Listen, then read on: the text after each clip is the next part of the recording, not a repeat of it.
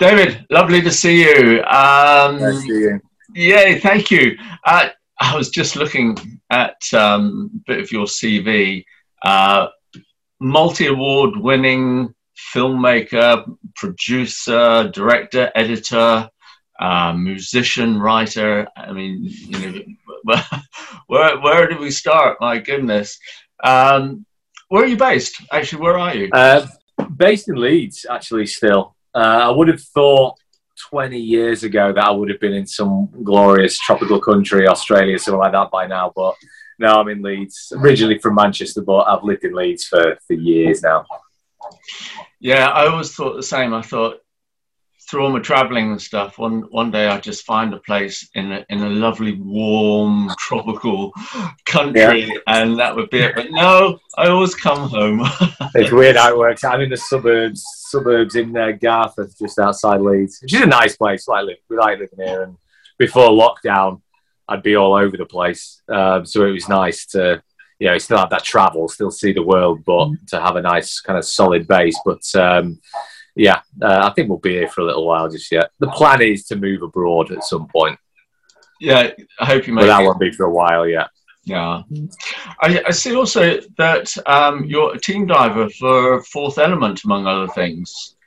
So do you get... That came... They're next to me. They're just up the road. So yeah, because they've just moved, haven't they? Yeah. Yeah, Fourth Element were actually kind of really... instrumental in me kind of being where I am now. Because a little bit of a backstory, I kind of started on this journey where this is what I've always wanted to do, is make films about sharks. It's what I've always wanted to do my whole life. I'd gone through the process of school and then university, did music, then was a professional musician, and then did, as a lot of professional musicians do, or people with aspirations to become professional musicians do, they do crappy little jobs that they hate in retail and call centers, things like that, just to keep the lights on while you're then paying to go on tour and stuff. But I'd always wanted to be a filmmaker, making films about sharks. And when the band ended, because we couldn't afford to go on anymore, I had to get a proper job, in inverted commas. And that was the idea with that was, right, I'm going to get a proper job and I'm going to make some money so I can actually do these trips, so I can start teaching myself how to film underwater. So always getting myself ready for when I was going to make that jump. And the original idea while I was doing that, I was working on a book, which was going to be about various stories about sharks from around the world. Like each chapter I'd go and travel and then tell these stories in a book. And I went to the dive show in 2009, I think it was. And the very, very last people I spoke to at the dive show, because I had a big kind of like a pitch deck, but it was more proposal, big thick proposal I was giving out, seeing if people would be interested in with sponsorships. And Fourth Element, and it was Strikey, it was Paul Strike at Fourth Element I spoke to first, and told him the idea. Said sponsorship. He said it'd be a good idea to speak to Jim. Jim would be the best person to speak to. So anyway, Jim and I started talking, and then he was up in Leeds. This would have been 2010, I think. We said, we'll go out for a drink and have a chat. And he said to me, he said, what you should do is you should make a film instead. I said, well, that's always going to be the plan, was to make a film. The idea was the book was going to come first and then go into filmmaking. He said, no, you should concentrate on doing the film. And him saying that sort of gave me that little push. And then they kind of got behind me and were putting me out to people, and they just providing like support. They gave me like a lot of t-shirts, Proteus, all this kind of stuff. But they were really, really supportive. They were the first people that became kind of super supportive of what I was doing. So Jim particularly and Paul at Fourth Element were there right at the beginning, the very, very sort of first people to kind of get behind it, and then it just kind of grew and grew and grew, partially because of their involvement. So I love Fourth Element. Fourth Element are a brilliant company, great products, great people, just a really good ethos. I hope they watch this. Me too. So you're self-taught? Yeah, totally self-taught, yeah. I mean, how was that journey? It was... Do you know, I've never really sort of looked back and thought about the process of teaching everything to myself technically, because it was a friend of mine lent me his Canon 550D, Hamish. He lent me his Canon 550D. This was when I was working on sort of trying to get Of Shark and Man up and running. And I'd had camcorders before, just your usual sort of high-8 camcorder. So I understood about pointing a camera at something and pressing record. But I didn't know anything about the kind of aperture, shutter speed, anything, and nothing like that in terms of the things that make footage look good. I knew what I liked and I knew what I thought looked good, but I just didn't have the technical know-how on how to actually achieve that. So it literally came from borrowing that camera, playing around with it, Google and YouTube, and that was it. And it was a case of learning by doing. So when I went to film Of Shark and Man, I'd already had a short film that I'd done, which was originally, it's called A Ray of Light, and it was originally, I was supposed to be on holiday, seeing a friend, and that friend, Brad Robertson at the time, Australian guy living in Mallorca with his Spanish wife, and he wanted to set up a little conservation project because he'd found a big population of stingrays in the Bay of Palma. And we'd been talking. He said, just come over and visit for a couple of weeks, come and hang out. And then I ended up taking the camera, and it was a case of, oh, okay, well, I'll start filming. I'll make a film about it. And actually, do you know what? I've got that the wrong way around. This is how long ago it was. I went and did Of Shark and Man first. So Of Shark and Man really was my kind of first attempt at filmmaking when I knew so little about it. And the idea was put your feet into the fire and put yourself under so much pressure that you can't blow it. That was kind of the idea. I knew the basics: framing, composition, focus, exposure. So, okay, I'll just go from there. So it's progressively over the years, you make mistakes, you learn from the mistakes, and then you get better. And then it comes to a point when hopefully you stop making mistakes. But still now, what are we, 10 years into it, still do what everybody else did. I guarantee you've done this, where you've had this great shot and you've captured it and you've looked down and you've not hit record because you were recording before, and then you stopped recording, and then we've all done it. Everybody's done it. So you still do those kind of things every now and again, but those kind of things, they're a lot less, few and far between. So it's just learning by doing and understanding the theories and understanding why you would do something. All about storytelling. Why it's not just big shallow depth of field because it looks cool. It's why is that for storytelling, and what kind of focus are you going for? What kind of exposure? What kind of lighting? Because obviously, as you'll know, after cameras comes lighting, then you get into the whole world of lighting and what you can do with shaping lighting, things like that. So it's just trial and error, really.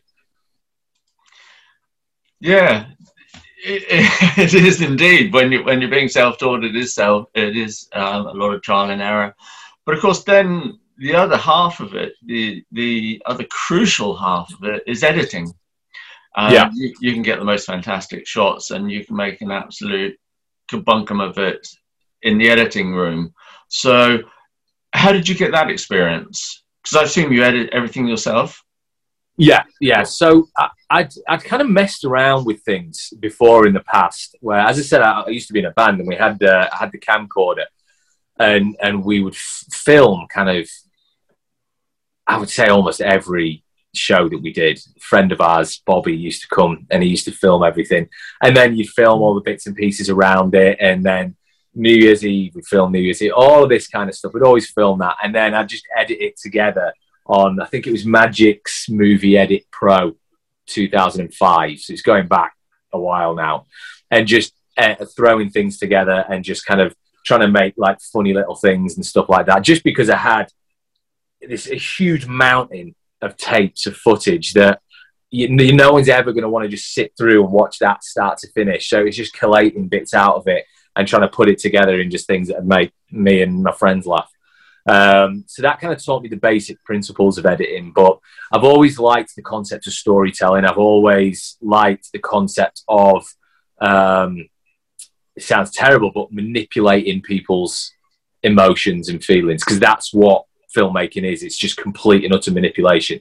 So what can you do to tell a story in a specific way? And the idea is, with me, was always be genuine and tell the truth, but tell that truth as an engaging and entertaining way as possible. And as part of the editing process, particularly with The Shark and Man, the idea was always, it's not just the visuals, it's not just putting it together in an order that tells a cohesive story. It's what can we do to get every last drop of engagement out of the audience. And such a big part of that was sound. And we created this hugely expansive and complex sound design that went with it, that took sounds from all over the place and created sounds for things that have no sound, to basically create characters. And my sound design guy, David Laurie, so he works for me now in Scarlet View Media. So basically any sound that we need to do, it goes to him and him only. Composition, sound, mixing, because he's brilliant. He's brilliant. And we just gel really well with it. And we had a lot of fun with that. And the editing process always had sound in mind. It was always going to be, each species of shark had an audio signature. So they all sound different. And the depth of the water would sound different. It had a harmonic or melodic kind of tone to it. The energy of the dive would sound different. It was sound all the way through. So you could show a grey reef shark, but the idea was, and this was right at the beginning of the edit process, you'd be showing a grey reef shark, but we'd build up the sounds and get the audience connected to these really subtle sounds in the mix, so that if they heard that sound, they'd know that a bull shark was coming from behind, and we'd have that sound coming from around behind. It's unbelievably complex. And it took, I think, a year to finish the sound design on it. And then we spent about 2 weeks, I think, getting some Foley and then just doing the mix of it. So when it comes to editing, it's always thinking 3 or 4 steps ahead of what is going to make this edit just more engaging. And that, again, was a process of learn by doing. You do it, watch it back, take some breathing space, go back and watch it again. That bit's too long. That needs to trim down. So it was trial and error. And the edit for Shark and Man took 4 years. 4 years of just doing that. Yeah, excellent. Sounds wonderful. I love the editing process. It's so rewarding. I mean, especially if you haven't managed to get all the footage you want, and you can still create a good story, and it entertains people as well. I mean, that is just so rewarding. And the sound, as you're saying, the sound is such an important part of the film. It's a thing that many people just ignore totally. They don't bother with it. It's yeah. We got so obsessive with the sound that because with the Shark and Man, it's about Shark Reef in Fiji, where they do a shark feed and they feed the sharks frozen tuna heads. So what I wanted the sound of the chomp coming in, the chomp, and the sound of everything to bring it to life. Because you hear it underwater, and I'd explain what it would sound like. So that we want that, but we want to amplify that. We want to make it more. And we got so obsessive with it to the point where we got chunks of salmon, and we'd freeze the salmon. So there'd be smaller ones, there'd be bigger ones, and so on and so on.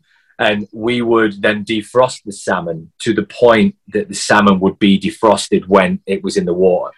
So it was never, it was unbelievably obsessive. So it'd be salmon, it'd be a knife cutting through it, then the hands going into it, then sticks. I think there was almonds being ground up with it. There was, what else did we use? There was something else that we used, I can't remember what it was, but if it was a bigger shark with a bigger fish head, we'd use a bigger piece of salmon. If it was a reef shark, we'd use a smaller piece.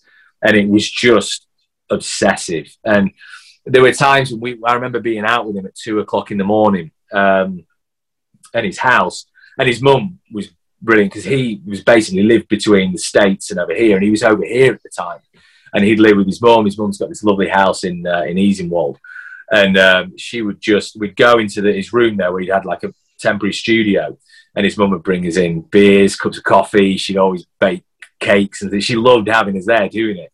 So we'd be there all night, and there's a shot where a big tiger shark comes into the bait box, which is a kind of a cast iron bait box. He's banging into it and he's mouthing it. And we were outside at 2 o'clock in the morning on the garage door, pulling the garage door down so it gets that squeak, and there's a metal bin and hammers and banging that.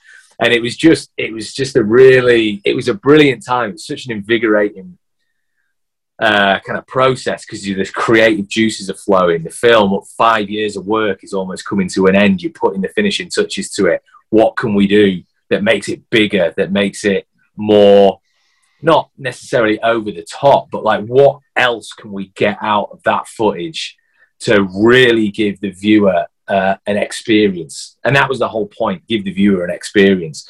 So with the editing thing, I think people think editing's clip here, then a clip here, then trim that one clip.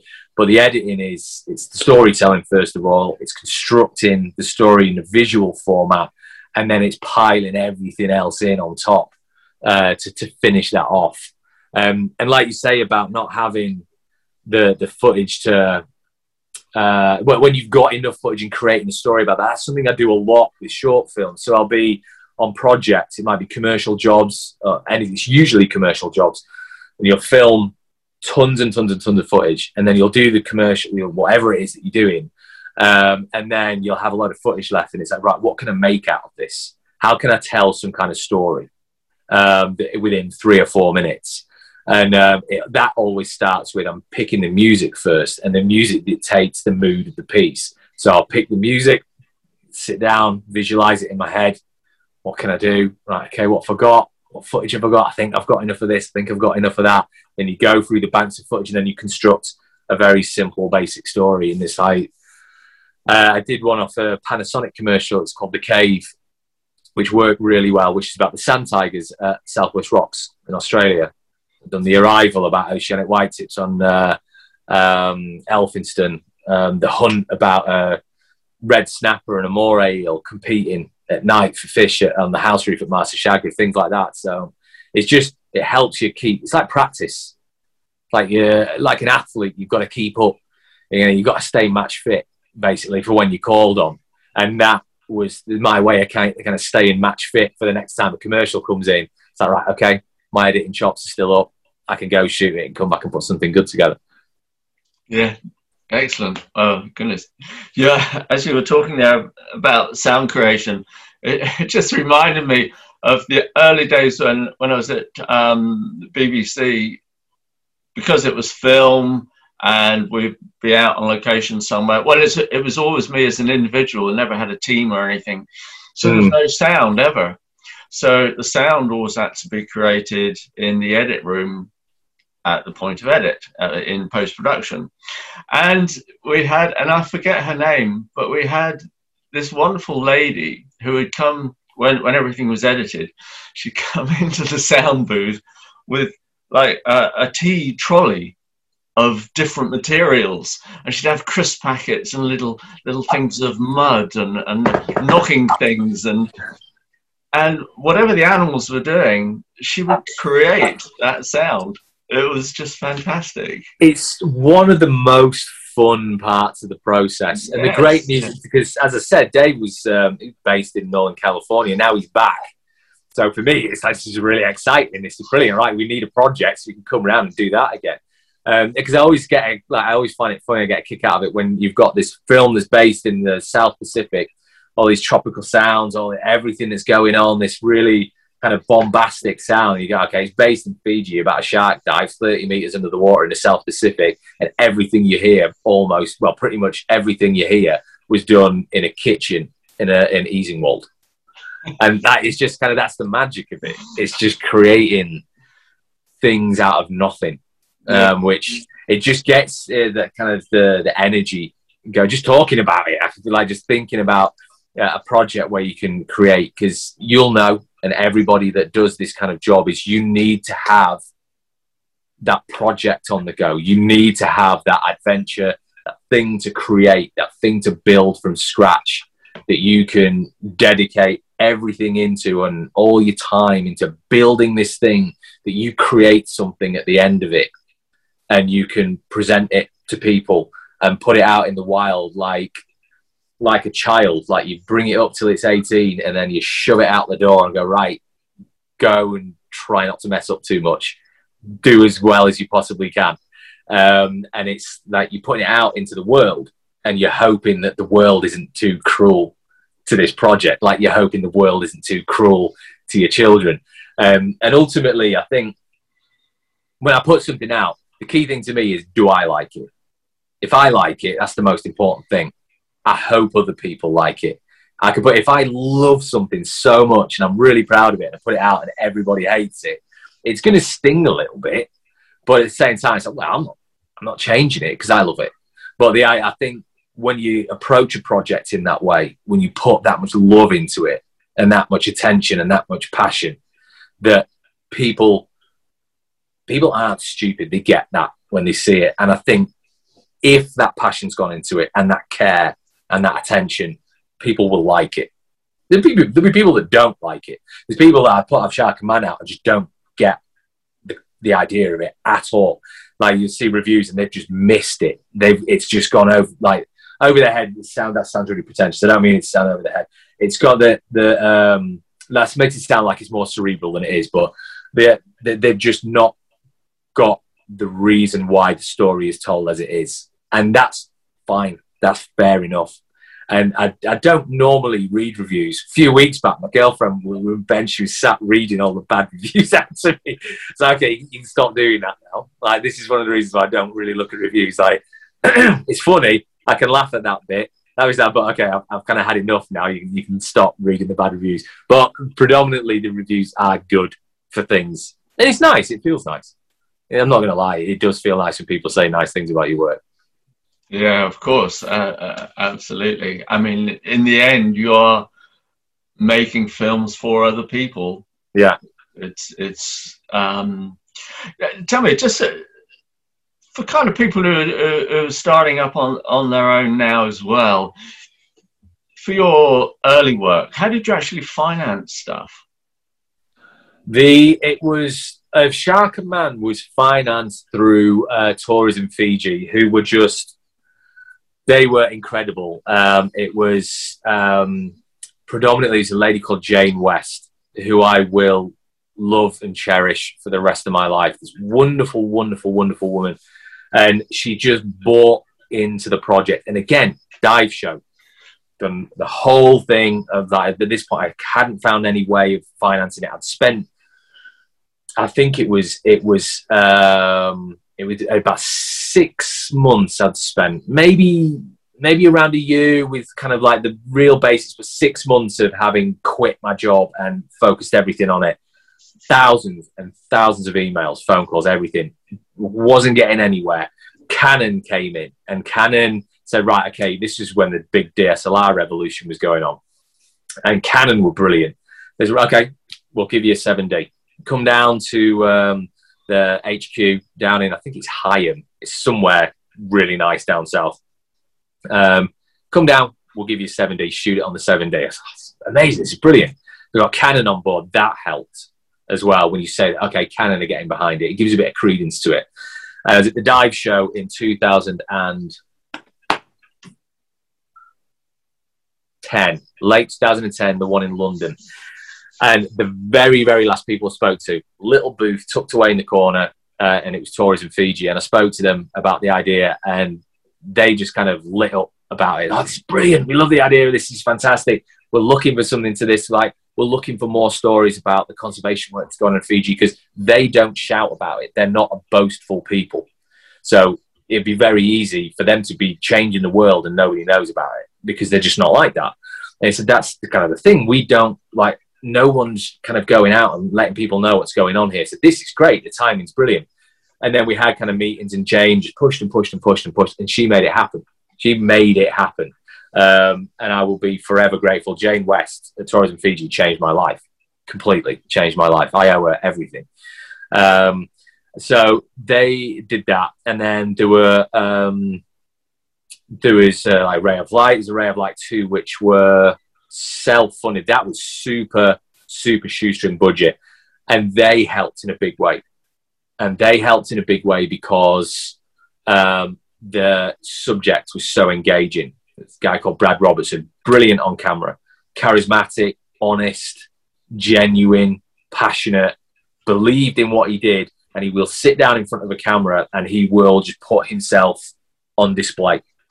in the most positive way possible. He's not putting himself on display because it's some performance. He wants to be a star. He does not want to be on camera ever. But his belief in what he's doing is that important that he literally will pour himself out on camera.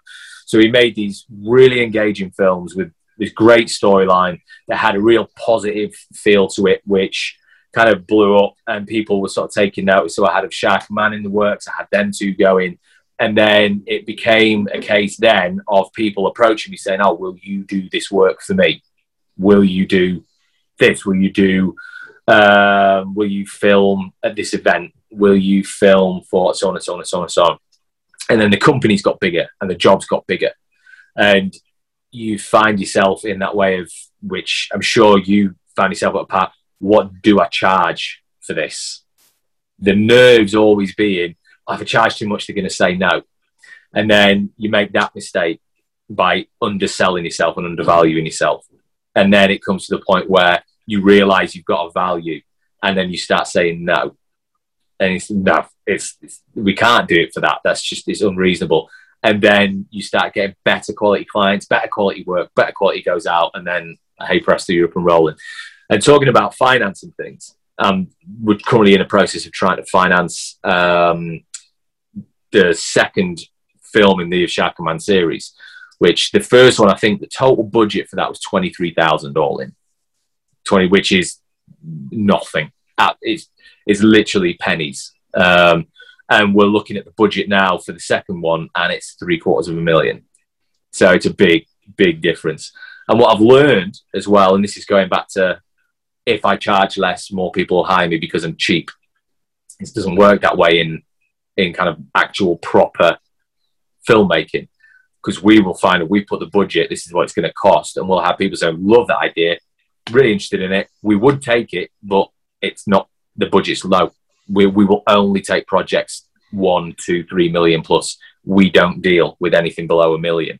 I think this doesn't make any sense, but that's kind of how it works. So we're navigating that. We were getting serious interest, and then obviously COVID happened and it just shut down completely. So we're getting the ball rolling on that again and trying to find that, because we've got a very viable story that